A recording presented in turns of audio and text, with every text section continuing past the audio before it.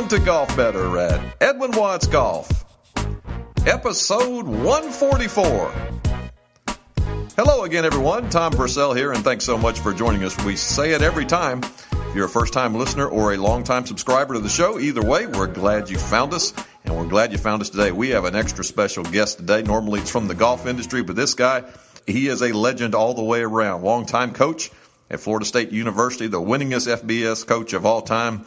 Joining us from Tallahassee, Florida, Coach Bobby Bowden. Coach, thanks so much for joining us. It's great to have you. Yeah, Tom, good to talk to you. Hey, congratulations, first of all, before we get going. I understand you had your first career hole-in-one a couple weeks ago. Yeah, it only took 50 years. Tell us about the shot. Where was it, and what clubs you hit, and all about it.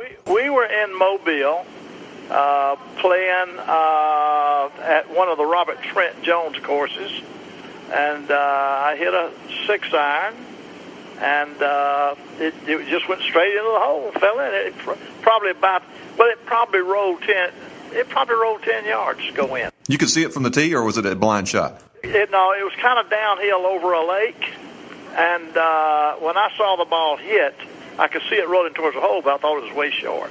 And I turned around and walked off, and somebody else said, "Hey, that thing went in," and that's the way I heard it. Well, congratulations. I didn't see it. You said 50 years, huh? First one. Yeah, took 50, boy. Well, they start coming now, from what I understand. Once you get your first one, they keep coming. Coach, you grew up in Birmingham as a young lad, and somehow, somewhere, we all got introduced to this great game of golf. How did you first pick up a club? When did you first start learning the game? Well, I didn't start playing until I was about 30.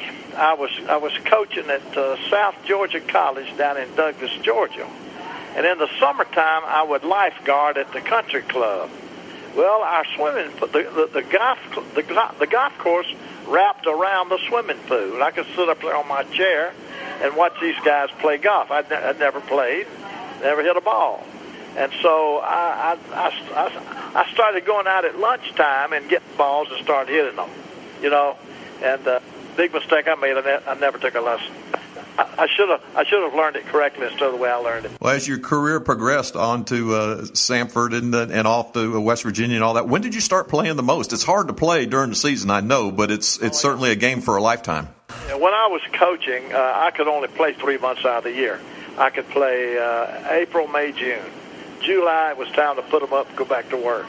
April, usually you're through with spring training, and you got about 3 months so you can play golf.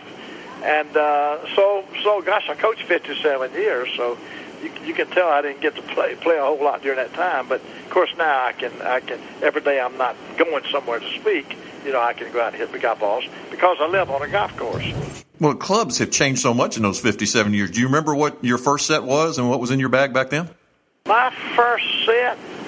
Oh golly, is there a Chichi Rodriguez old club? Oh yeah. That's what it was. I think the first clubs. Well, when I was the head coach at South Georgia College, the president of the school had an old set of golf clubs, and he had quit playing. He had some heart trouble, so he gave me his set. And we're talking about wooden shafts and all that stuff. This is 1949 and 50, and 59, excuse me. This was 59 and 60. And so the old golf shifts, I probably played with them a while. And but I think the first set I got were Chichi Rodriguez, probably around 1966. Wow. Tell us a little bit about what's in your bag right now, Coach. What are you playing for drivers and fairways and irons and putters? Well, I hit Nike because I represented Nike for about 28 years. Of course, now I don't. But all my clubs are still carryover from Nikes. How about as far as technology goes? We've had so much innovation with GPS and rangefinders. You taking advantage of any of that? Well, yeah, I got a watch. I got a watch that gives me the front, back, and middle, and I use it. If I don't forget it, I use that. Over the years, I'm sure you've played some great courses. How about some of the great courses you've played, and then again maybe your favorite course of all time? Well, the Masters wasn't bad. Yeah, that wasn't bad. I played that about 4 times. After not during, but after it was over, they let guests come in and play. And then, gosh, I played so. When I was coaching at Florida State, we would go out in the spring every day. I'd go about 30 days and go out and play golf at different towns on different courses. So I played a bunch of them in Florida. You know, the Shalimar, played Shalimar over there, played their city course, and of course I play in Panama City more than anywhere because that's where we spend our vacation and where we have another home. You know, over at El Hombre and Shark's Tooth and Camp Creek. And playing a lot of holes in one day doesn't scare you. I've seen you over here when you played 36 holes in a day to help the booster clubs. Yeah, it don't seem like a day of golf unless I play 36. I don't know how long I can do that, but I don't. I mean, if I go out and play golf in the morning, I want to play again that afternoon. You know, I got all day, and that's the way I do it. But now, you know, I can't do it forever. Coach Bobby Bowden joining us from Tallahassee. Coach, you mentioned when you were at Florida State, you've had some tremendous athletes over there. Did you ever get a chance to see some of them on the golf course, or which one? You know, some of your players that may have played the game that are pretty darn good. I think some of them are pretty good. You know, Terrell Buckley, I think he shoots far. I think he's scratched. You know, he's coaching up in Akron now with my son Terry. And gosh, I hardly ever played with any of my players. It would be hard for me to believe Charlie Ward couldn't play golf pretty well. Well, I'm sure he's such a natural. He is such a natural. I'm sure he'd hit it pretty good. I don't know how much he plays. You know. You've had some great times on the golf course. You mentioned your son Terry and Tommy and Jeff. I'm sure there's some family reunions where you guys get together and tee it up. Yeah, Tommy and Terry, they play if they have to. You know, I play it because I love it, and my oldest son Steve plays it because he loves it, and then my youngest son Jeffrey loves it. You know, and of course in the summer when we all get together over in Panama City, we play every day. 4 of us will go out and play every day, and sometimes 5 of us will play every day. How about in your career, Coach, best player that you've ever played with, had a chance to tee it up with? Best player? Oh, my goodness. Well, you know, I played with Arnold Palmer. Yeah. You know, I used to play on some of his charity. I used to play in Bruno's, especially up in Birmingham. And I did get to play with Arnold Palmer once. And I played with a bunch of them. I played with a lot of those guys. And what do you see in their games that is just so different? To me, just my opinion, they can get it up and down out of a mailbox, it seems like. Just scoring is unbelievable. Yeah, they've got every shot. That's the thing is, you know, when I play, there's certain lies that I get, certain positions I get. I don't know how to get out, you know. They've got every shot. Coach, what are you playing to now as far as handicap? You know, I really don't know. You know, I'm playing from the Reds now. Well, I call them forward tees. I play from the forward tees. And I don't hit up my drive. My drive, I hate to say this, my drive won't go 180, 85. You know, so I can never get there in 2. You know, it's always, I have to 1-putt nearly to par. The best score I've had this spring has been an 82. But that's again from the forward tees. If you kept score your whole life, do you remember what your best score was? Yeah, best score I had was a 2 under one time. That's probably 30 years ago. It was a great. I was playing. I had never shot par, and I went into the last 2 holes needing 2 pars to shoot par, and I birdied both holes, so I ended up with 2 under. That's the best I ever did. Now, what course was that? It was down in it was down in South Florida, down around West Palm. I forgot the name of the course. I played so many of them.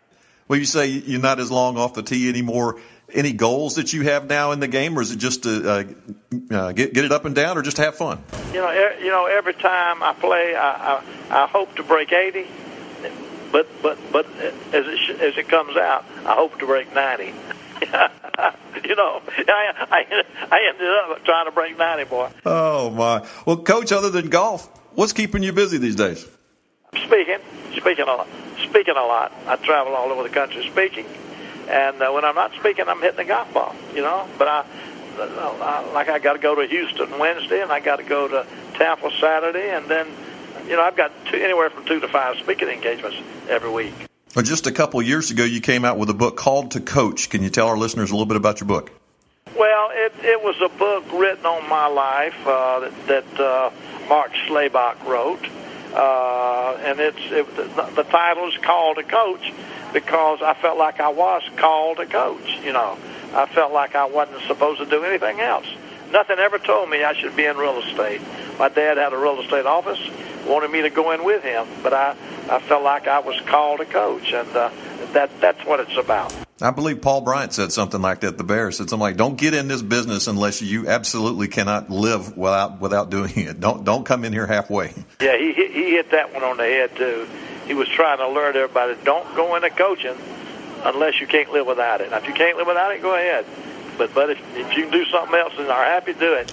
Coach, you also did a couple commercials. You had the Bobby Bowden Grill on the Geico commercial, I believe, and then you had the one on the back of the boat. Yeah, I did. We did that up in New York. Everybody thought that was done in Florida, but that was done up in New York. And I've done all kind of commercials through my career. Yeah, the boat one was really cute when you were looking for Peggy. Peggy was calling you. Yeah, still hadn't found Peggy though. Well, Coach, we so appreciate you joining us. Any final words for our listeners as we close not only this episode, but we're getting ready to wrap up a year. Also, college football and the Christmas season coming on. Final words from Coach Bobby Bowden. Well, the thing I'm able to do now that I've retired is being able to watch television, watching games all the time. When you're coaching, you can't watch anybody else. You're so busy grading your own film, looking at your own team. You get through playing on Saturday, you grade the film Sunday, you show it to the team Sunday afternoon, and then you immediately get on the next opponent.